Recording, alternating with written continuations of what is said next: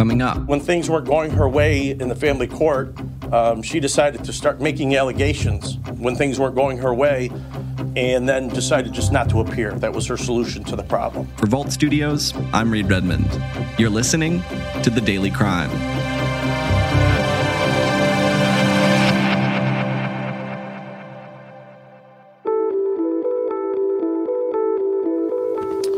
November 3rd, 2018. This is the last time Peter sees Olivia and Mason. On February 1st, 2019, February 8th, 2019, and February 15th, 2019, Katie Reifert failed to appear in family court. In February of 2019, a mother seemingly vanished from North Tonawanda, New York, along with her 2 kids. On February 6th of 2019, Peter talked to Olivia via Katie's cell phone, and that was the last contact he had. February 7th, 2019 is the last time Olivia attended school here in New York State. February 15th, 2019, Peter Dyer Bakerly was granted full custody of Olivia and Mason by Niagara County Family Court. Katie filed a written response, which in part contained, "I have been forced into hiding." Investigators would spend the next 3 years searching for them. Our Criminal Investigation Bureau worked diligently to locate Katie, Olivia, and Mason. They followed any leads developed and any new information obtained. We used the National Center for Missing and Exploited Children. We used social media and news media as well to try to locate Katie, Olivia, and Mason. Earlier this month, the Niagara County Sheriff's Office held a press conference to announce that all 3 had been located, almost 2,000 miles away. Using information that was obtained from the FBI and independently gathered, our CIB, our Criminal Investigations Bureau, turned our attention to Albuquerque, New Mexico. With further investigation by our Criminal Investigation Bureau, it was determined that Katie, Olivia, and Mason were positively in that area.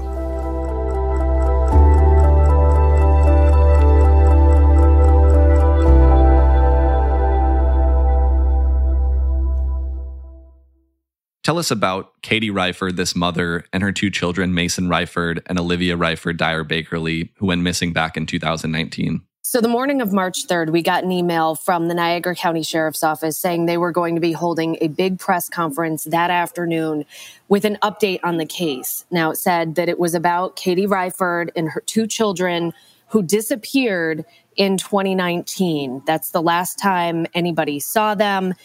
And we didn't know what the update would be at that point. So we figured, either they were found and they were safe or something bad had happened to them. We just didn't know. Back in 2019, this mother, Katie Reifert, would have been 34. Her son was just 1 and her daughter was 8. Do we know when and where they were all last seen back in 2019 or what was going on leading up to their disappearance? Yeah, so this was a family court situation. So it was a big custody battle. And in 2019, she didn't show up for one of her court appearances, and the dad ended up getting full custody, and that's when the mom and her 2 kids disappeared. Now, this is a situation where it's family court, so we usually don't cover these cases. There was never an Amber Alert put out for either of the kids, and we did do a web story back in September because the case hit the National Center for Missing and Exploited Children. And that's the poster that you might see online with the pictures of the kids, how they looked when they disappeared, because Mason was little. He was like 1 or 2 years old. So they did these age progression photos. But we never put a story on the air because it was a family court custody situation until March 3rd when they held the press conference. The Niagara County Sheriff and the Niagara County DA will share an update with us at a press conference at 1 o'clock today. They have not said anything about what the update is. So I will be there at 1 o'clock up in Lockport, and we'll stream that press conference for you live at WGRZ.com. And ended up announcing that they found everybody alive. On March 2nd of this year, her exact location was confirmed. The U.S. Marshal Service in Buffalo was contacted. They, in turn, contacted the U.S. Marshal Task Force in Albuquerque. Last night in the evening, the Marshal Task Force located Katie, Olivia, and Mason at an address in Albuquerque, New Mexico. Well, a Niagara County mother and 2 children missing for more than 3 years have turned up alive and in New Mexico. When they first go missing, I imagine the first big question for investigators had to be, Did something happen to all three of them, this mother and her kids, or is this a situation where the mother brought her kids somewhere? And it sounds like they pretty quickly came to believe it was the second scenario. Yeah, and especially because if you Google, because before I went to this press conference, I had to figure out, all right, what do we know about this case? I found that one web story we did, and there were websites that her family created online with all of these allegations against the father. And this came up during the press conference when they announced that they had found the family, where investigators said, don't believe everything you see on social media. Don't believe everything you see online. So I think pretty early on, investigators knew that the kids were probably with the mom and that she was going somewhere to hide out. And remember, this happened in 2019, so it was before the pandemic. But then for a bulk of the time they were missing, it would have been during lockdown and during the height of the pandemic. And this stretched on for years, for 3 years. I can't imagine for this father, for other family members, to not know what's going on, to not hear from the kids, to not have any way to know if they're safe. Right. And then, when they revealed that they were alive, you find out that the mom was using a different name. Katie Reifert had been living under a different identity. The kids were using different last names. And Olivia and Mason were given a different last name. But the mom Katie was able to get the kids into school.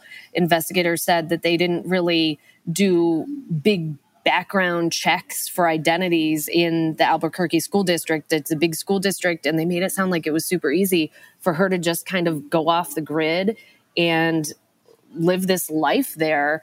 She was able to rent an apartment somehow. We asked how she was able to get the money to do that. Investigators said that she was not working. We asked if maybe her family was helping her. They would not comment on that because there's still an ongoing investigation. And I imagine that more charges could end up being filed against people who may have been involved in this situation. Do we know what exactly happened leading up to that press conference, how investigators were able to locate Katie and the children?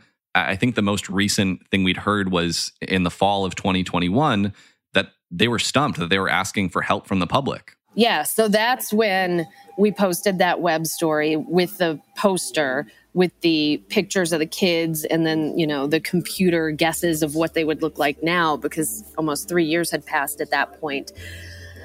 Investigators said that they were working with a lot of different agencies. I believe they said that the FBI got involved, so they were able to somehow track her. I don't know how they did it. They didn't reveal that. So I don't know if they were able to do it by using, technology. Maybe she was going online. Maybe she had a cell phone. They were able to ping. They would not reveal that information to us. So there are a lot of questions, that we were throwing at the Niagara County Sheriff, and he just wasn't able to tell us anything else. Yeah, I can't confirm that at this time. I'm not going to disclose. It's still part of an active investigation. That's still being worked out.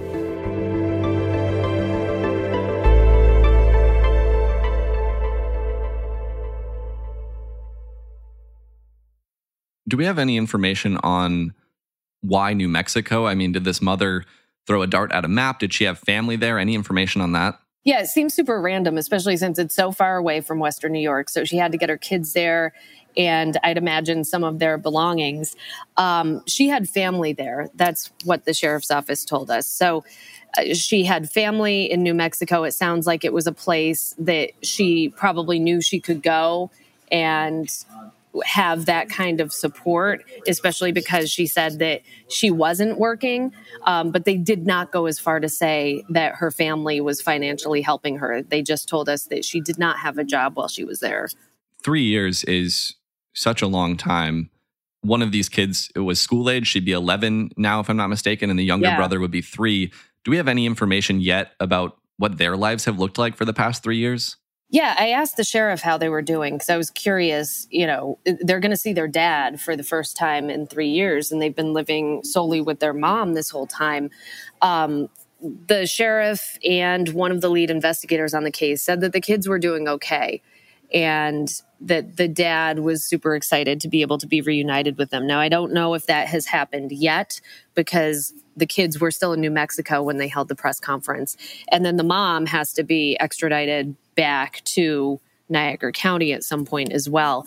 But they did tell us that the kids were doing okay. So it sounds like they are at least, physically healthy. This has to have a huge impact on their mental health as well. We just don't know how they're doing in that department. You also mentioned investigators addressed some rumors they said would be going around on social media. What else can you tell us about that? Yeah, so if you go to the websites that were up, there are a lot of rumors, a lot of allegations. It's pretty intense. Like, there are audio files, video files, and I kind of just looked around briefly before we had to go to the press conference. And, there are allegations against the dad, and the sheriff basically was like, don't believe everything you see online. Those rumors are not true. We investigated this, and the kids are going to be living with their dad. He got full custody. What you're going to see on social media is assertions that Peter is an abusive father. She had to run and hide for her safety. I would recommend that you don't get your facts off of Facebook. That maybe family court and the sheriff's office and the DA's office may know a little bit more about the case than what people are saying on Facebook. Essentially, when things weren't going her way in the family court, she decided to start making allegations when things weren't going her way, and then decided just not to appear. That was her solution to the problem. And then she didn't show up for court, so she was in violation of court, and that's when she, allegedly took off with the kids and ended up in New Mexico. We don't know if they ended up going somewhere else before that, but they were found in New Mexico. What charges is Katie Reiford facing now, or is she facing charges? So she's in custody. She had 2 active warrants out for her. One was for custodial interference, and one was for that violation of a family court order from Niagara County Family Court. That first charge is a felony. She faces a maximum sentence of 4 years. And that's because she's accused of taking the kids across state lines when she did not have custody of them. On March 2nd of this year, based upon that information, we were able to obtain a criminal court warrant for custodial interference in the first degree, which is an E-felony. And the reason that is we were able to prove that she had taken the kids out of this state and went to New Mexico. Now, there was one concern that the sheriff had because of the bail reform laws in New York State. He said that once Katie Reiford's extradited back to Niagara County, they don't know how long that'll take because they don't know if she'll fight extradition or not. He said that most likely she would be released on bail and she would be free and out there in the world until she has to appear for her next court appearance.